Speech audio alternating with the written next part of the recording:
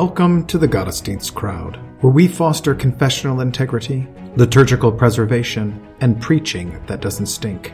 We believe that the historic liturgy of the divine service is more than mere cobwebs of antiquity, but it is a true treasure of the Church, to be dusted off and brought down from her attic to be enjoyed. So let's get dusting.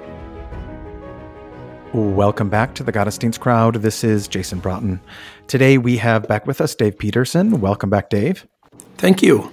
We are looking at the Gospel reading for the 11th Sunday after Trinity. It comes from the Gospel of Luke, chapter 18, verses 9 to 14. I'll read that in the English Standard Version. Jesus also told this parable to some who trusted in themselves that they were righteous and treated others with contempt. 2 men went up into the temple to pray, one a Pharisee and the other a tax collector. The Pharisee, standing by himself, prayed thus: God, I thank you that I am not like other men, extortioners, unjust, adulterers, or even like this tax collector. I fast twice a week. I give tithes of all that I get. But the tax collector, standing far off, would not even lift up his eyes to heaven, but beat his breast, saying, God, be merciful to me, a sinner. I tell you, this man went down to his house justified rather than the other. For everyone who exalts himself will be humbled, but the one who humbles himself will be exalted. All right, context. Is there anything in the wider context that helps us here, or are we just looking at verse 9 and this really sets it up for us? I mean, I think it is kind of a standalone account, at least in the sense that it doesn't seem to be that strategic within chapter 18 or the exact location. He seems to be talking to Pharisees. He was talking to Pharisees back in chapter 17 after the healing of the lepers. I mean, within Luke's gospel, it certainly is very Lucan in that you can't sort of judge a book by its cover kind of theology, which Luke's pretty interested in. Yeah. Right? The unexpected is the good. Yeah. The person that looks, the person despised by the world is loved by God, and those who are loved by the world are actually loved themselves and therefore despised by God. So, I mean, there's that. So certainly it fits within, Luke's gospel. I don't mean that, but it seems like this can stand by itself because we're told the context. He's speaking a parable to some who trust in themselves that they were righteous and who despised others. I mean, that's the context. And by implication, it's the Pharisees. I mean, implication of the parable itself. So, okay. Any translation issues overall? Well, I just noticed when you were reading that you used the proper name. Jesus spoke this parable, and that's it. Actually, right there, that isn't in the text, but liturgically, we should definitely add that. So I don't know if you're reading it from a bulletin. Does the ESV actually have the name Jesus? Or No, did you just doesn't. throw that in? I put it in because it started with he. And so. Yeah, exactly. Yeah. So that's just a good little liturgical tip that, it's. I think all the lectionaries do right? this.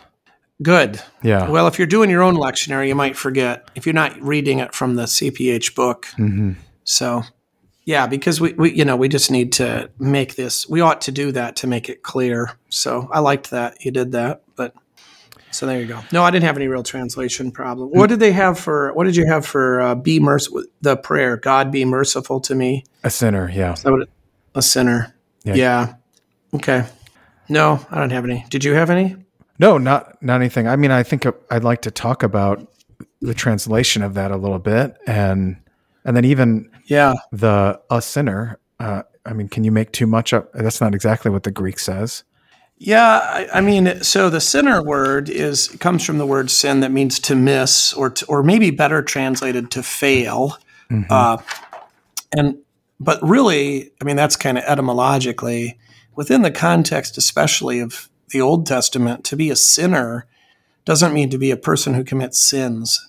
It means to be a person who's outside of God's fellowship, right? Everybody commits sins. I mean, everybody but Jesus commits sins, right? And so God has very firmly and directly established the means of atonement or propitiation and how it is that you're restored and remain in this kingdom. So when he says he's a sinner, I mean, we could almost translate it be loose, but he's saying I'm an unbeliever. I'm a Gentile. I'm outside the kingdom. right? I belong with the demons. Mm-hmm. It's a more serious thing than just, I'm a person that has made some mistakes. I've done some bad stuff. Yeah. I've committed some sins. Yeah. Is that what you were meaning? Well, he doesn't say a sinner. He says the sinner, right? There's the definite article. And so I'm just curious. I mean, some people make it out to be like, so he views himself as a really, really great sinner, the sinner. Like there's only one, and it's me. But I wonder if there's a sense in which how easy it is for us to disconnect sin from a sinner. And by using the definite article here, he's indicating kind of what you were talking about a little bit, that there is no such thing as sin outside of the one who is committing it, the one who misses the mark, the one who fails to keep God's law. I'm the one that everything that is happening here at this temple is for. Yeah. Well, I mean, I definitely like this important point that sin it's not an abstraction outside of ourselves. It happens in our hearts first. And and it is actually, if you look deep into my heart, right, there's this idea that deep down I'm really good, right? Well, no, right, out of the heart proceeds. So I don't know. I'm suspicious. I'd have to do some looking in, Wallace's Intermediate Grammar, or maybe other places. The definite article in Greek does not function with the same sort of definitiveness that it does in English. Oh, okay. I mean, it's often just a grammatical marker. English uses the definite article in a way that I don't think any other language does. I mean, it's so much more precise because we don't need to typically mark either gender or number or what's the word for the sorts of case of the noun. Yeah. But that's what the definite article is often used for. And so they use it more loosely than we do. When we say the sinner, it's very definite. Mm-hmm. But I'm not sure. I mean, I don't disagree with what you said, but I just wonder if we had a Greek expert on here, if he would say, you can't argue that on the basis of that single the. But I don't know for sure. I do know that it's not usually as precise as that. Sure. So I'm not against it. I'm just responding. Yeah. But you're definitely right. He doesn't say, I'm a man who sinned. I mean, he does say I'm a sinner, which is a substantial, literally, this is who he is, not just things he does. Yeah. Yeah. And so ontological. that really does, in our modern day, smash the idea that, we're not what we do. Yeah. And we should lean into that. Like, we are what we do. We are. And what we do exposes what we actually believe, which is shameful. And so there you go. Right. We do want to kind of separate ourselves. And there is, right, the whole love the sin, said it backwards. Hate the sin, love the sinner. That's not a false idea, but it is sometimes an excuse to sort of wink at the sin, right? And call it a virtue because I'm loving the sinner, right? And yeah, exactly. So you brought up then, of course, the other word there is that hilasterion, it's not hilasterion; it's some verb form of hilaskomai. Which is so it's the word propitiate or cover or atone. But it's not the normal word for mercy is kind of the point. Right. That it's not a eleison, right? Kyrie eleison, like the lepers said, but instead it's this, and it's certainly invoking the mercy seat. So this is the hilasterion in Hebrews, is the mercy seat, right? The Ark of the Covenant, the place where God promises to stand between us and the accusations of the law. Mm-hmm. And so he's using temple language in the presence of the mercy seat. And in a sense, it's not as much of a request as it seems at first as it is a demand, right? God, be merciful to me. I mean, I don't mind that translation, but this isn't like, would you please, if you could, might you, right? look with me upon mercy. It's But imperative. this is who you are. This is who you are. Yeah, it's imperative. Well, yeah. I mean, he is. I mean, it's because he's in the temple. I think, he knows what he's doing. I don't think this is sloppy language. Right. It's not the natural language. The natural language would have been a liaison. And so for him to point this out and to say, right, mercy seat me, is to hold God to his word, like the Syrophoenician woman, really. Yeah. So if you're preaching this, is it necessary to go into what's happening at the temple? Like what the purpose of the temple, the sacrifices Probably. daily happening there. And, Yeah. is he there? Should we assume that he's there at one of those daily sacrifices as the priest is entering into the space to offer the blood? Or maybe even this is part of his bringing a sin offering himself. Yeah. I mean, it doesn't have to be, but I think that would make a lot of sense. Mm-hmm. And that he's really making use of the temple according to God's institution. Yeah. He didn't just stroll in there. I was walking by the temple. I decided to come in, and then was overcome with emotion and asks for mercy. Mm-hmm. I think he's theologically sophisticated. He understands what the temple is. Yeah. Okay. Yeah. So if you're gonna preach on this word, you're probably gonna have to get into all that, which is great, and the people will love it. I mean, it's beautiful stuff, and it will help them understand the connection better as well, and of course the obvious connection to the sacrament of the altar. Yeah. As well as to confession and absolution. But again, to sort of look at this, to put to use the things that God has instituted, and to put our trust in them. So in terms of like how the parable functions, it is an abstracting. I mean, is there any were the Pharisees actually like this? Were they thinking that they weren't like other people, and always holding in contempt the others? Did they never? It seems like this particular Pharisee doesn't recognize his own sinfulness.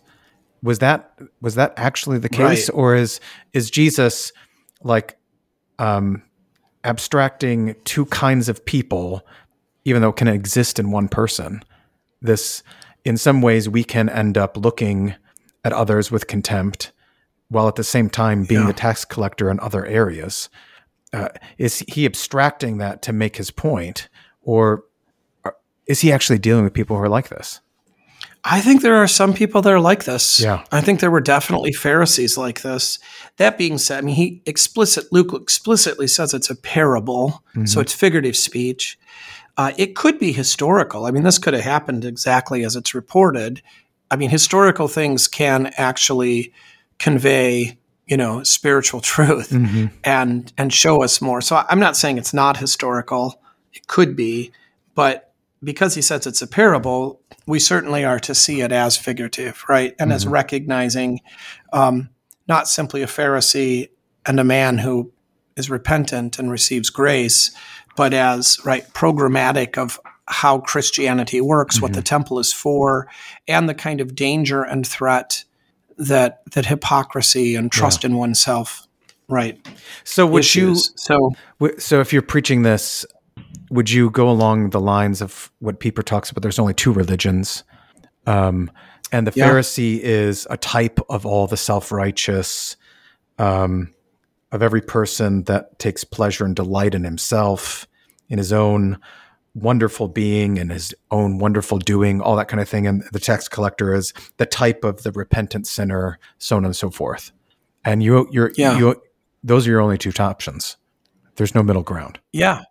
So I think absolutely, but I think the trick in this and preaching this is that we know self-righteousness is bad, and in fact, it's even nobody likes self-righteousness. I mean, amongst humans, right? We don't like it. I mean, we don't like it in other people.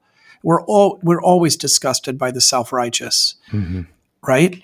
And so the trick in the preaching of this, I think, is to recognize how subtle self-righteousness can be. This is pretty outwardly obvious, but in fact, it probably wasn't. If this was a historical account, it probably wasn't as obvious as it seems to us.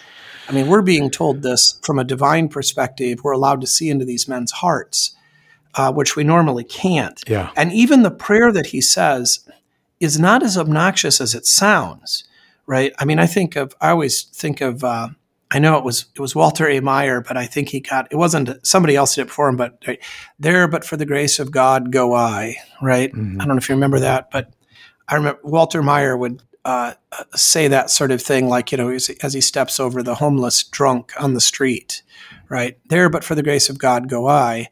And I don't think that was insincere or hypocritical. He was saying, I could be there too. And he's thanking the grace of God that's kept him from that sort of lifestyle. Yeah.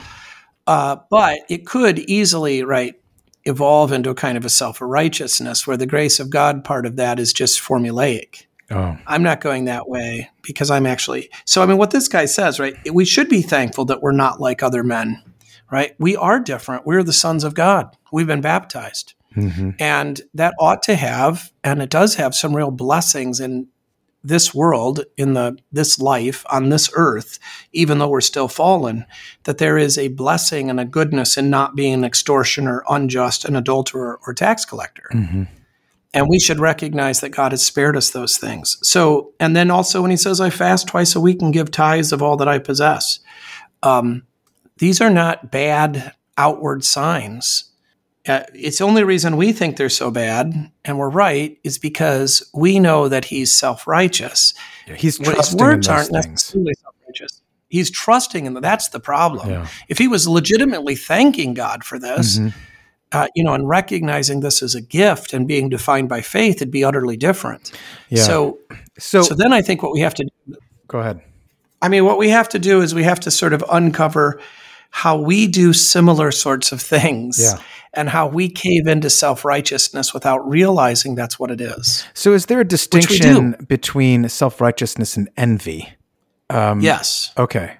But does one lead to the other? I mean, are we able to see that? I mean, are we really able to see someone else's self-righteousness as clearly as we think we can? Can we? No. Right. So it seems to me that sometimes we label someone self-righteous because we're envious of them. Yeah, that's right.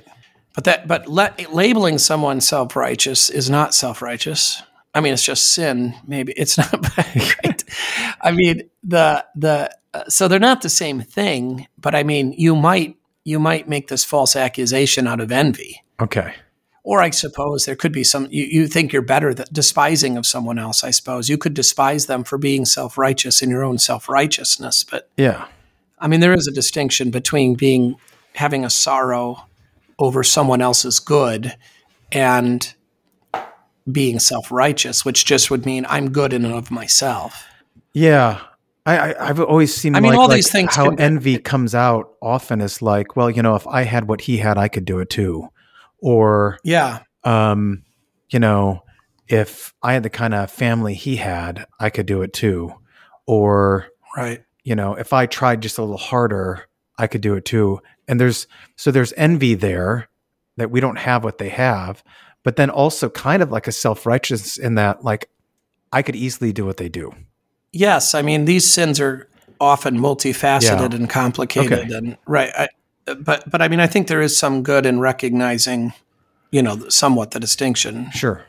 But it's probably rare that we commit a single sin that isn't, infected by multiple vices. Yeah, I guess what I was trying to get at is there a clue to us when we begin to feel envious that we're treading on that path to self-righteousness? Like, is that I think so. Is that a way to diagnose it in ourselves, so to speak? Yeah, I mean, it's one of the ways. I think there is self-righteousness that's not envy, though. Okay. So, I mean, and I think it's also possible to be envious without being self-righteous.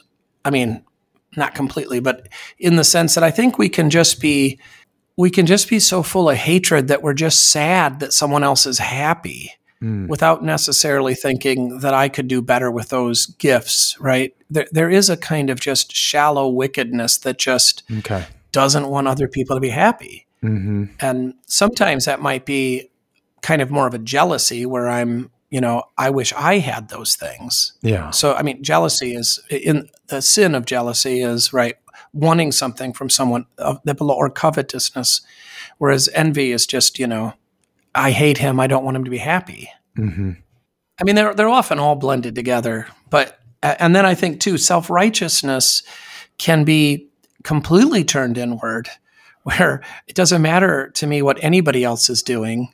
I'm just absolutely confident in my own wisdom or my own goodness or whatever else. So yeah, I guess I was starting from the perspective of often, like, envy has the kind of thought that he doesn't deserve that, I do. Yeah, that's right. But that's sort of a blending of envy and jealousy. Okay. But I mean, that's being very technical, and we don't experience. I mean, that's just sort of thought experiment stuff, Sure. Right? It's in reality, as you say, they're kind of. I would say, in terms of self-diagnosis, what we need to learn to do is to examine ourselves according to the first commandment, because this is really. I mean, I love this language, right? Who trusted in themselves that they were righteous. I mean, this is the ultimate definition of idolatry, that all idolatry sort of leads back to trusting in myself in some sense. Even if I'm trusting in an idol or worshiping a false god, it's because I have determined that that's a better way to proceed, right? Apart from God's word. So first and second commandment get just so turned in here. Yeah. And this guy, right, he says, God, I thank you, right? Same thing. God, be merciful. They both address God in the same way. But, who's he really praying? He's not really praying. Yeah. He's just boasting. And he's completely comfortable and content in himself and thinks he's got it all hacked because he's got these outward signs. So, but again, like the problem isn't in our people, in us, we ourselves. We engage in these sort of activities, but we do it in a more subtle way. And I think the real trick in preaching the law in this is to help people uncover how they are self-righteous. Okay. Because they don't want to be self-righteous, right? I mean, that they know that's offensive. So what's your suggestion on that? How to help uncover that?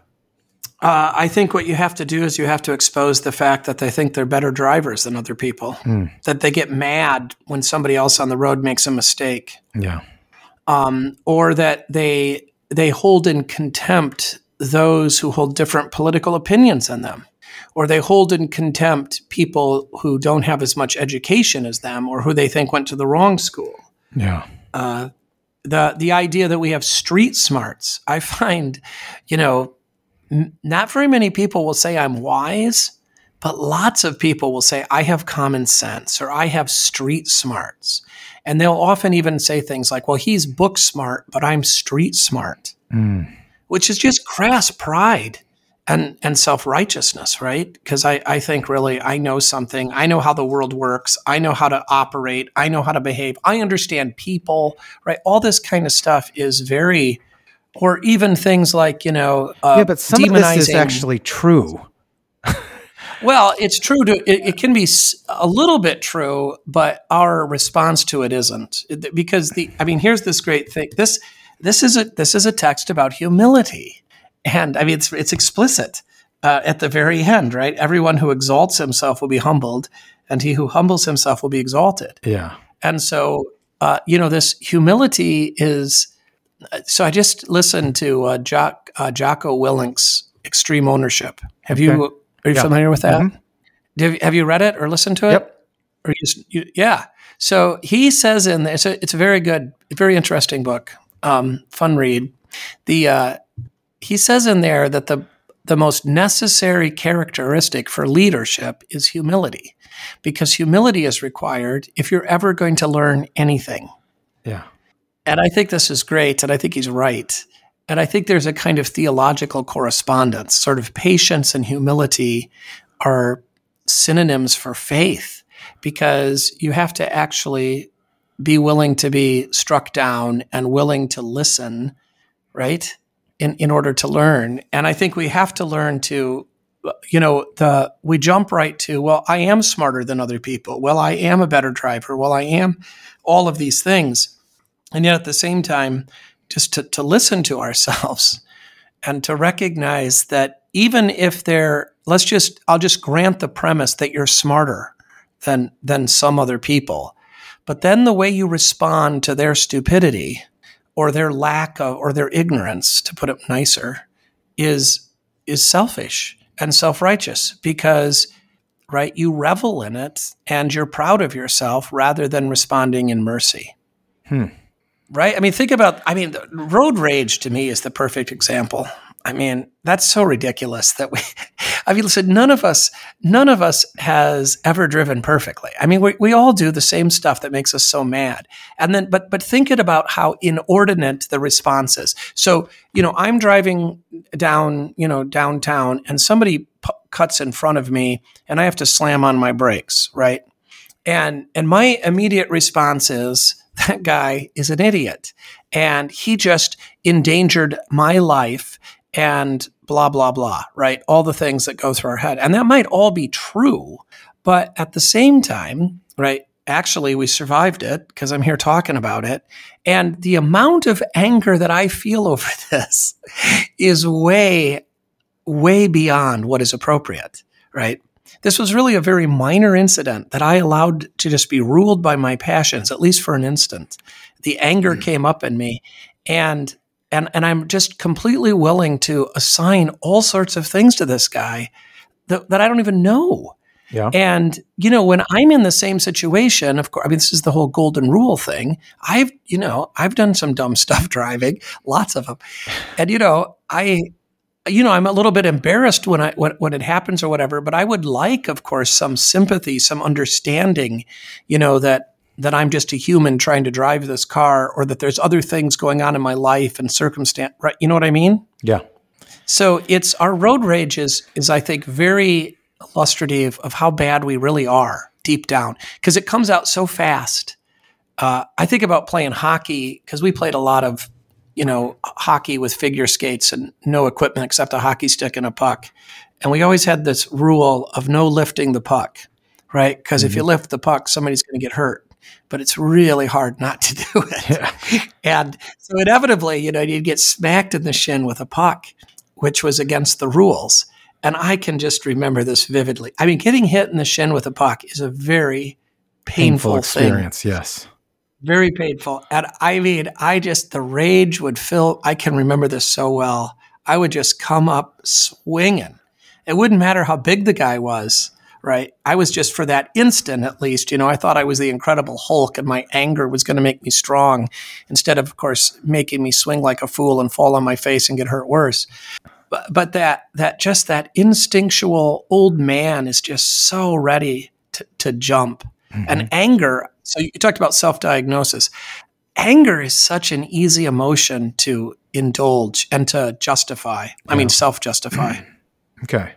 So when you're thinking of being self-righteous, you're thinking of justifying yourself in everything that you do. So all the sins that you partake of, not that you're justified in doing them, not in terms of you're doing everything right. Right. You're excusing your bad behavior. Okay. And you're despising others. You're despising the other driver. You're despising the other hockey player. You're, whatever it is. Yeah. And even if there is a sense in which, even if you're right and they're wrong, or you're more talented or more skilled or more clever or whatever, the response lacks compassion, right? It doesn't fulfill the golden rule. It's not what Jesus would do. Okay. Of course, we run right away to the cleansing of the temple. Oh, well, Jesus did this. Yes, he did. And there is righteous anger. But our ability to be righteous in our anger, I don't know if it exists. I mean, it's like being, I mean, you're not complete. I don't know that we're capable and completely righteous in our anger on this side of glory. Sometimes anger is the appropriate response, particularly, to atrocities like, human trafficking and abortion, child abuse, abortion, these sorts of things, right? This is an appropriate response, but even then we definitely need to recognize that it's just, it's a powder keg. And the log in our own eye, I mean, all that stuff. Yeah. I'm not quite with you in all this. Because this is like how you end up just being accepting of everything around you because you're looking at your own heart first here. I mean, are we not supposed? I mean, can we be more merciful than God? Yeah, but this isn't. I'm not trying to be more merciful than God. I'm just trying to recognize. We just need to recognize that that we are absolutely dependent upon the mercy of God. I mean, we want to be the tax collector in this, not the Pharisee, and we have to recognize that, in fact, we've been the Pharisee. I mean, we've more been the Pharisee than we've been the tax collector. We're not people, and our churches aren't typically full of people that have flagrantly and horrifically publicly violated the law. Mm-hmm. Right? They haven't committed the gravest of sins. They haven't betrayed their country. They haven't murdered people. They haven't sold slaves. They haven't. Right? I mean, what?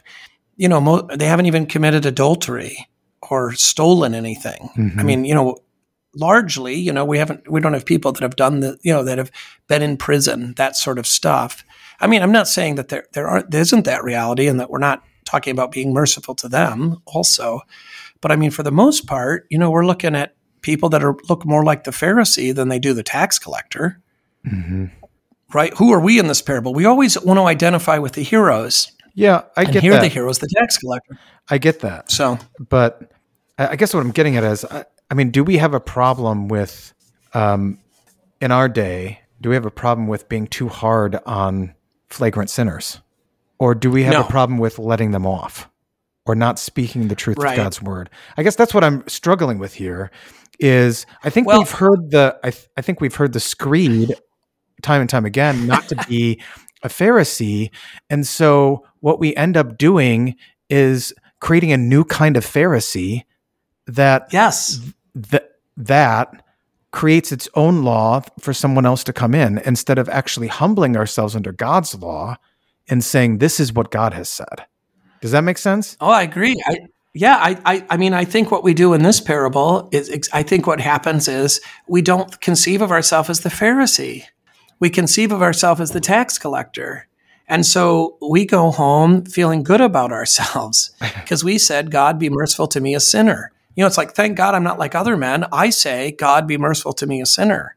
And we just don't recognize that, I think, right? And this isn't about, anyway, that's where I think that the weight of it comes. I mean, I understand what you're saying, and I'm not justifying. I mean, this guy should not go and be a tax collector anymore. I mean, this text doesn't get into that, but we know from other parts of the scripture, right? This guy needs to amend his life, pay back 4 times, right? Zacchaeus, all that stuff.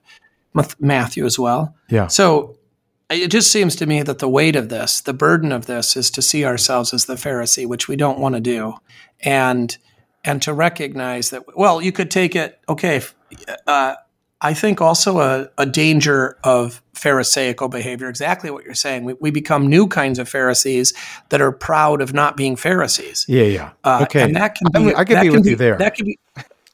Because it could be a kind of pride for sure in sort of spiritual maturity, or at least what imagines itself to be, or in kind of, I have this grasp of the gospel that, it'd be impossible for me to be a Pharisee, and a kind of reveling in sin, right? Tax collecting, and the more I sin, the more God's grace abounds. Sure. I mean, people would know better than to say that, but I think that there is always this. Right, the old man is an idolater, thoroughly, and he is always seeking himself, and so it's always reinventing. And the old ways, it's more subtle now. So how do we uncover and expose this? Yeah, I mean, it seems as though you've gone into the idolatry of this. We know from what Romans and Isaiah that. Those who worship idols become like them. They have eyes but can't see, and ears that don't hear, feet and they can't walk, mouths and they can't speak.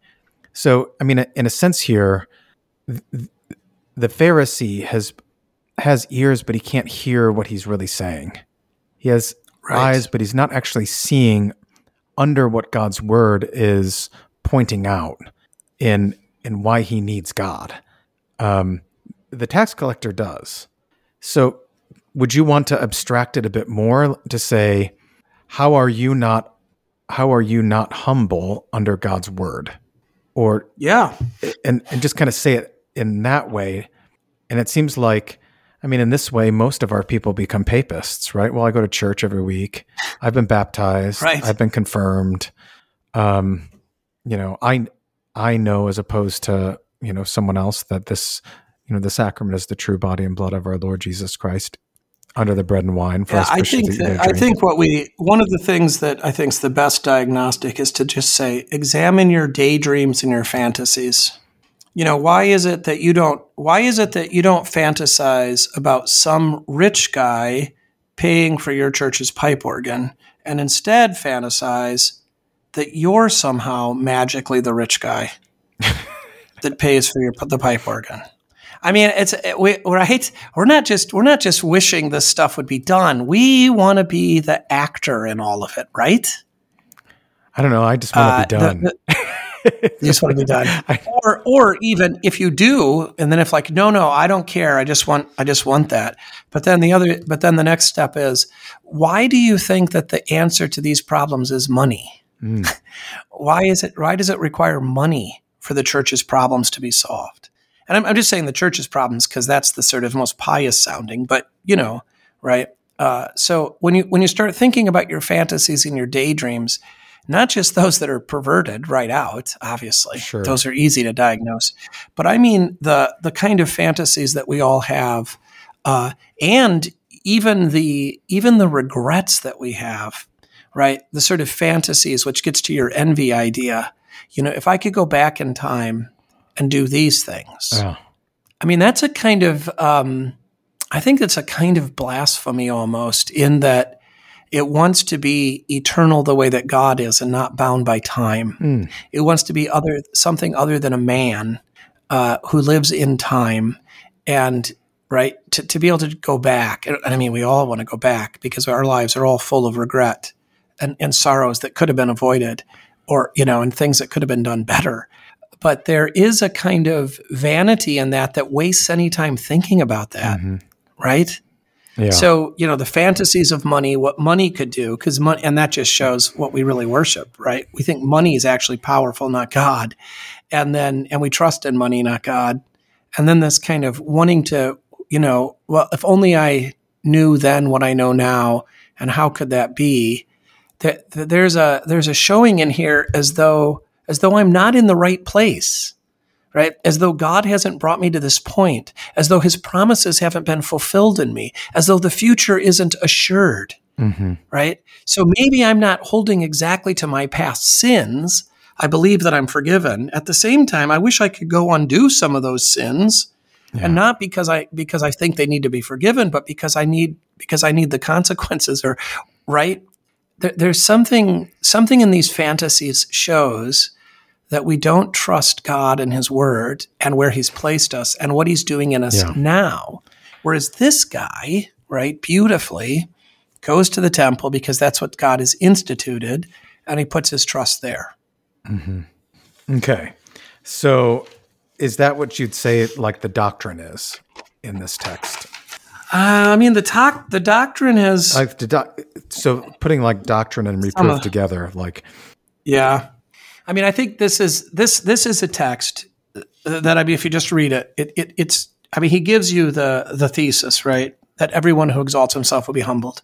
And that's how Jesus ends it. Everyone who humbles himself will be exalted. So if you're just going to say, I want to preach on the most straightforward, obvious, biblical thing possible, I mean, that's it, right? So yes, I would say that is the kind of chief or primary doctrine of this. What true humility is, and what the dangers and destruction of pride are, as they relate, of course, to the doctrine of justification. Okay. You could also bring in terms of doctrine, confession, absolution. You could bring in the whole biblical reality of atonement, propitiation, expiation, all the temple stuff that is fulfilled in the person of Christ. Confession, absolution, prayer. I mean, he prays, right?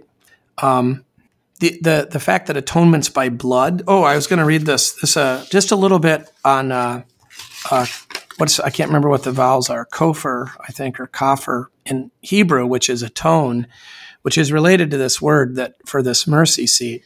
So this is, I don't know who this guy was that wrote this article. I'm just going to quote you some of this. In the community of, regarding this word, atonement or propitiation, in the community of Yahweh, nothing which needs expiation is to be left unexpiated. Through cultic ordinances, Yahweh himself has provided the possibility of expiating what needs expiation. There is no such possibility for those who transgress the commands of Yahweh with evil intent and who thus cut themselves off from the community. But apart from this, within the community, the disturbed relationship between God and the community can always be restored, both on a small scale and on a great, by the fulfillment of the laws of expiation, which Yahweh himself has given. Now, that might have sounded a little bit sort of convoluted, but I think it's actually kind of brilliantly said that, right, even this tax collector can be restored to the community and his sins can be removed.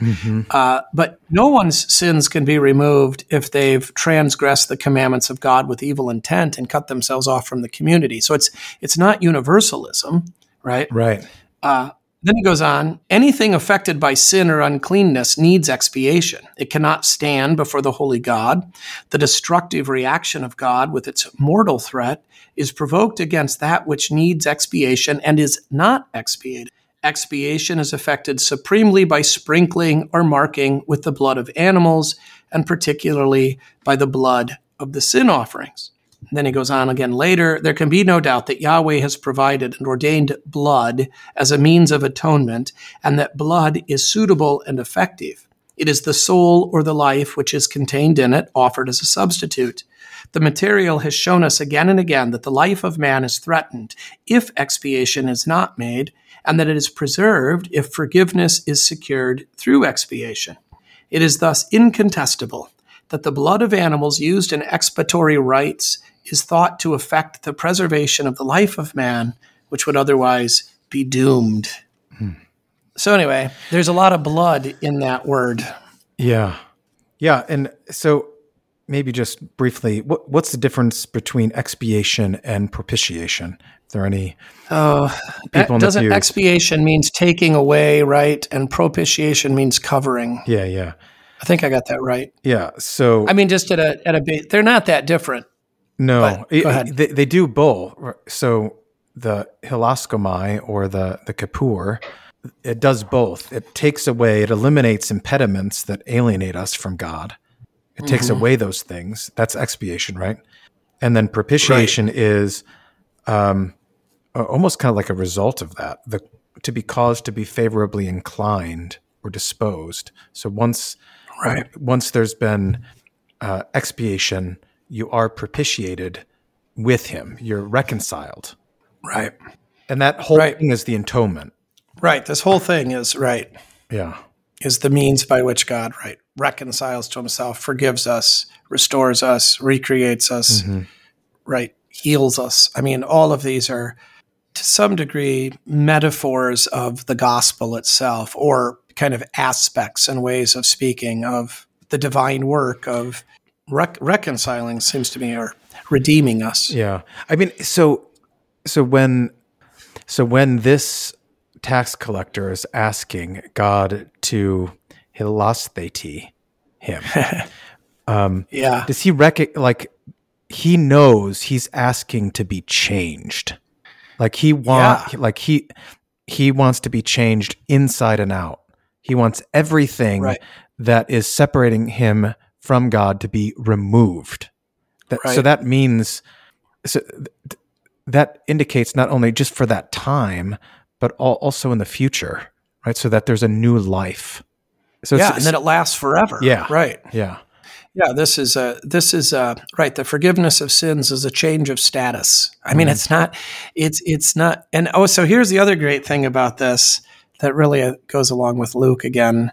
But he goes to his house justified, down to his house justified, and nobody knows it except probably him and God and the holy angels, right? There's no healing, there's no miraculous, there's no trumpets, there's no opening of heaven, right? He just says this prayer, And externally, from an objective point of view, nothing happens. You can't see any difference. You can't hear any difference. You can't, I mean, he can hopefully, right, feel a difference. I mean, he recognizes that his heart is calmed, right? He has the peace that passes all understanding.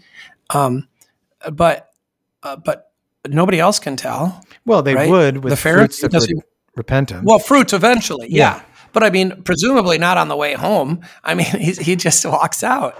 And I think this is one of the most consoling things about this, actually, is that, right, we go to church and we might not even, it might feel to us like nothing happened, but we believe something happened, right? That God forgives sins. And you're right. There will be fruits of faith, fruits of the Spirit that will come and should be evident, right? They will know you are Christians by your love and so forth. But in this immediate moment, he just has to go home, and he has to then also probably figure out what he's going to do about all the terrible stuff he's done, and how he's going to make recompense, and how he's going to bear witness to the hope now that is in him, and his life's going to reflect it. And what's he going to tell his wife and his children, and how's he going to drag them along now? And I mean, there's all sorts of things. He hasn't been set on an easy path, right? Correct. Zacchaeus doesn't have an easy path, given fourfold back. And, sure, those people will be glad about that, but some of them will probably hold a bit of a grudge. Yeah. So, I love that. I love in a way that nothing happens. I mean, nothing visible happens. It's just he goes home justified, and the other one doesn't. And they don't look any different on the way out. But it happened. Yeah, but it happened. It's real, right? I mean, it's absolutely real. And so, now he has to live with the fact that he knows something happened by faith, and he trusts in this word of God and the promise in the temple. Yeah. But he still has to sort of go to work, and he still has to face these things, and life doesn't just become easy. And other people may not believe it about him. And the Pharisee probably doesn't believe anything happened either, because he didn't think anything needed to happen. So he walks out and down to his house unjustified, with his sins still on his back, and he feels great. Yeah. He doesn't know anything's right. Because he was confident in himself, and he leaves confident in himself. He wasn't struck dead, right? No terrible thing happened to him there. I mean, what happens to those who receive the body and blood of Jesus Christ without faith? Yeah, they don't know anything. Yeah. They receive to their damnation, but they don't know it usually. Well, I mean, this guy receives, he adds sins, right? Insult to injury with this prayer in the temple by standing in the very presence of the mercy seat and being self-righteous, right? He's making things worse, but he just walks away like it's the same. Yeah. So what are you going to focus on? I think I'm going to focus on the nothing seeming to happen, but the reality that we know that something did happen, and that's what faith is, to know that something happened that God promised that you can't see. Okay. Or you can't see immediately and obviously in that moment. So how about you? Humbling yourself under that reality. Yeah. Taking on faith what God has instituted and putting our trust there. I'm not sure yet. I obviously will want to go into what real humility is. I just think that our folks or the world is completely bonkers on what humility is and what pride is. Because the guy who resolutely says, this is what the Lord says, is seen as prideful. But the person who says, I feel, I think, they're seen as being humble. And I feel compelled to continually discuss what real humility is and what real pride is. Well, you could take on the word pride, right? I thank you that I'm not like other men, bigots, racists, misogynists. Right. I mean that is the pride. I celebrate every June, and I put out a flag. Right. I believe love is love, right? That's a totally self-righteous kind of thing Mm-hmm. that is judging the Word of God and Christians as being inferior, in fact, and accusing them of all sorts of horrible things. And you're right; those people, they think they're being humble because they're tolerant, which even though they're right. So you got all that. I mean, you could certainly, and that's certainly really kind of that. what I see as the new Pharisee is tolerance, and so yeah, wanting to go into like, can you be more merciful than God? Yeah, and I think the our thing is, the people tax collector. I think our go ahead. people, they don't believe that, but they kind of do. Yeah. Well, there's lots of, I think of the guy that was so proud because he was a Mason and, he just understood at a deeper level how Masonry was not in conflict with the scripture, unlike me, who just blindly followed the rules of the Missouri Synod. Right. Right. These sorts of things that we hit all the time where people really believe themselves to be theologically sophisticated and all they're doing is justifying their own sins. Yeah. And then they look with derision upon those as though I wasn't sophisticated enough to understand the nuances of Freemasonry and was just a blind follower of Synod. Mm-hmm. And I've hit similar things, well, lots of them, right? That's often the way that it goes. Yeah. It's always, everything is theological. People are always way more theological than they sometimes think themselves to be. Yeah. And they are very, very confident in their theology, even without any Bible passages to back them up. Mm-hmm. And that's what kills me. And then they say it's not fair that you know the Bible better than they do. I know. They're like, man, well, I can't argue. You'll just quote the Bible. I'm like, yeah, I will. If I don't, you should throw me out of yes, I will quote the Bible because that's the authority, not just you think you and God decided, in your backyard how you two would work this out. Mm-hmm. And it just turns out to be accidentally contrary to his Bible. But you're Joseph Smith with a direct revelation, higher authority. Give me a break. Right. Right? Yes. But it's amazing to me the kind of confidence that they will, or at least that they exude, right? They'll be like, well, I can't quote it by the Bible, but I know this. And I'm like, well, I can quote it by the Bible, so I do know. But you're being prideful in our day and age. Well, I'm sure I am. Trust me, I am. No, but for you to even say this is what God says. Yeah, no, that's right. There does need to be, that's not actually pride. There's always, of course, pride mixed into it, but to humble yourself and to say, this is what it is. Mm-hmm. I liked that. Did you read that article on the Gottesdienst blog about a month ago by Noah Hahn about God doesn't contradict himself? I probably did, but missed that. Yeah, he did a very nice job. He's a philosophy guy, mm-hmm. and I posted it, but he wrote it. Anyway, it was he just went through this. There's tensions, there's tensions between certain doctrines or even to some sense attributes that we have to sort of recognize and wrestle with, but we shouldn't call those things contradictions. Mm-hmm. And I think it's an important point how we speak about this and how we conceive it. And often what's happening in these sorts of conversations we're having where people believe in their own opinions apart from the Word of God. Often what they're doing is picking sort of one attribute of God and deciding that this is the supreme thing that trumps all others. Yeah. He's probably also operating, and I can't remember for certain, but philosophy and logic have a very specific definition of what a contradiction is. That's right. As opposed to that which is contrary or just by implication. And so like contradiction has a very specific meaning that if one is true, the other one necessarily has to be false. Or if one is false, the other one necessarily has to be true. And so contradictions in logic are, if I say all men are mortal, the contradiction to that is to say some men are not mortal. Right. And he acknowledges that up front. Okay. But I think it's helpful. It's helpful because we do want to be precise in our language mm-hmm. and not give this idea that we throw this thing. Well, anyway, read the article. It's worth 5 minutes. That's right. All right. Anything that we didn't get to on the list, like doctrines, training in righteousness. False humility, correction, I would say, right? We probably should you could definitely deal with what false humility is, right? Because false humility is just pride in humility's clothing. And it's a vainglory. We pull a lot of that. It's a vainglory. Yeah. Yeah.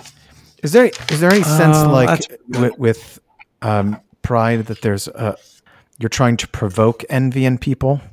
Oh, I think that sure. There's a certain sense in which that happens. Wanting to rub people's noses in it, or wanting to be if not envy. I don't know if anybody ever wants to provoke exactly envy, technically, but we certainly want to provoke admiration and worship. Yeah. Okay.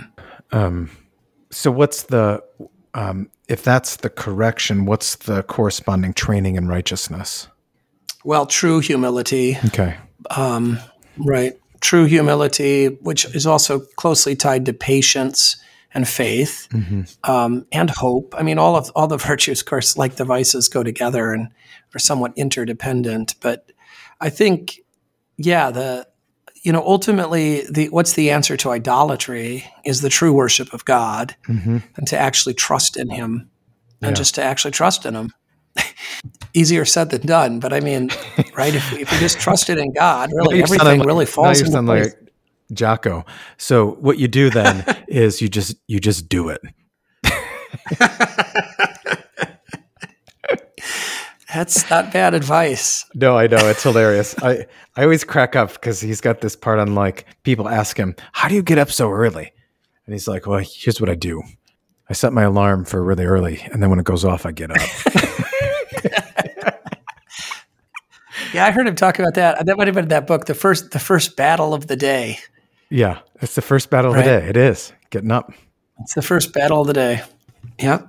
You didn't give into the flesh. You weren't ruled by your passions. You took control of your life, and that you go from victory to victory, or you go from, he says in there, you go from defeat to defeat.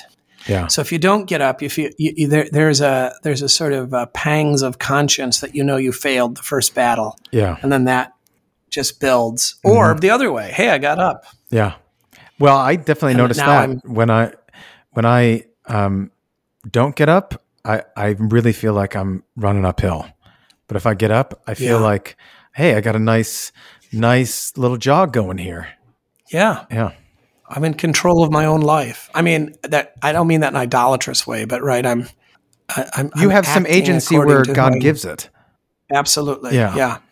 Yeah. I can get up. Yeah. I have the freedom to make that choice. And yeah. All right. Well, thanks for your time, Dave. We'll chat soon for Trinity 12 and talk to you later. All right. Thanks, Jason.